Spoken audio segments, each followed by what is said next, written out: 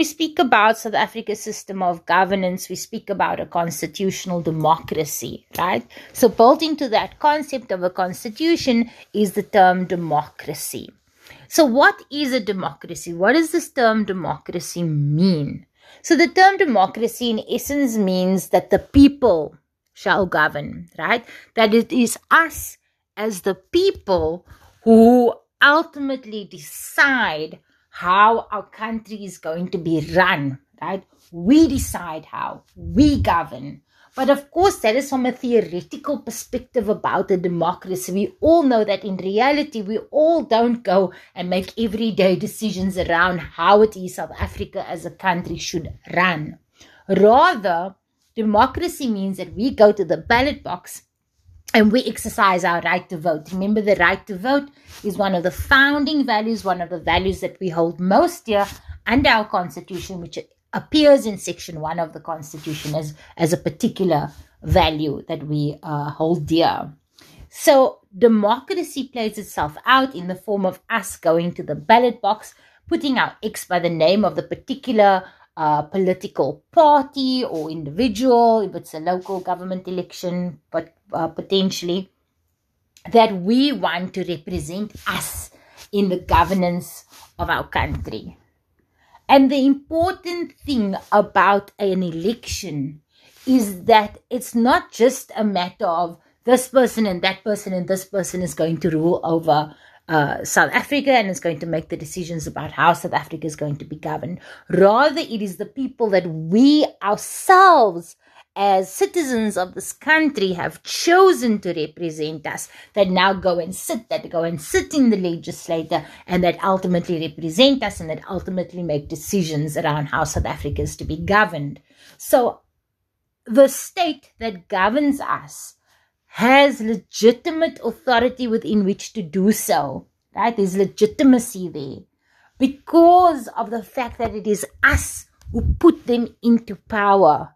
By electing them into power, we are saying you are the people, you are the party, you are the people who we want in power to represent our interests.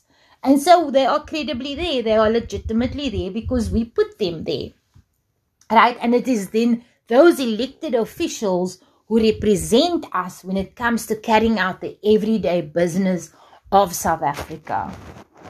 Now, an important thing to think about, right, is that if it is us as citizens who give government, who give elected officials legitimacy, right, what happens when citizens become disenchanted, they become disaffected, they are no longer interested, they want to have nothing to do with democracy, right? We had a recent government election in 2021, last year that is, and many of you would have gone to the poll, or at least some of you would have gone to the poll. Those who qualified are 18 and over. Some of you might decide you wanted to go and cast your ballot, right?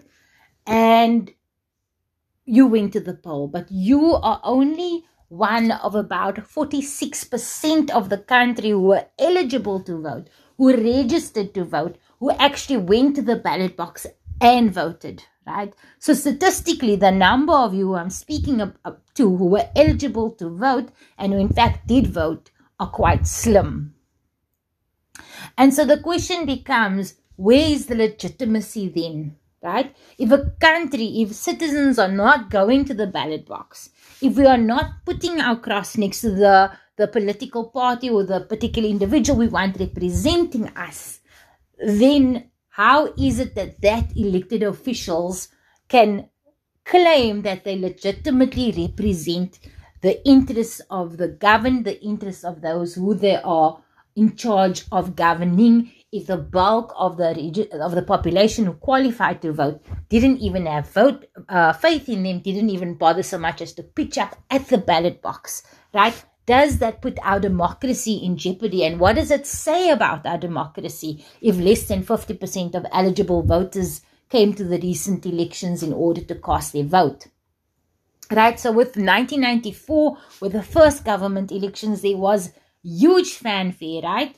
When black people were able to vote for the first time, and there were queues, snaked queues. There were these wonderful images that were cast all over the news of these snaked queues, in which people happily waited for hours on end within which to cast their vote, right? That's an example of a vibrant democracy. And now we find ourselves in a situation with last year's local government elections where less than 50% of the country has voted. And so that calls into a question the strength of our democracy.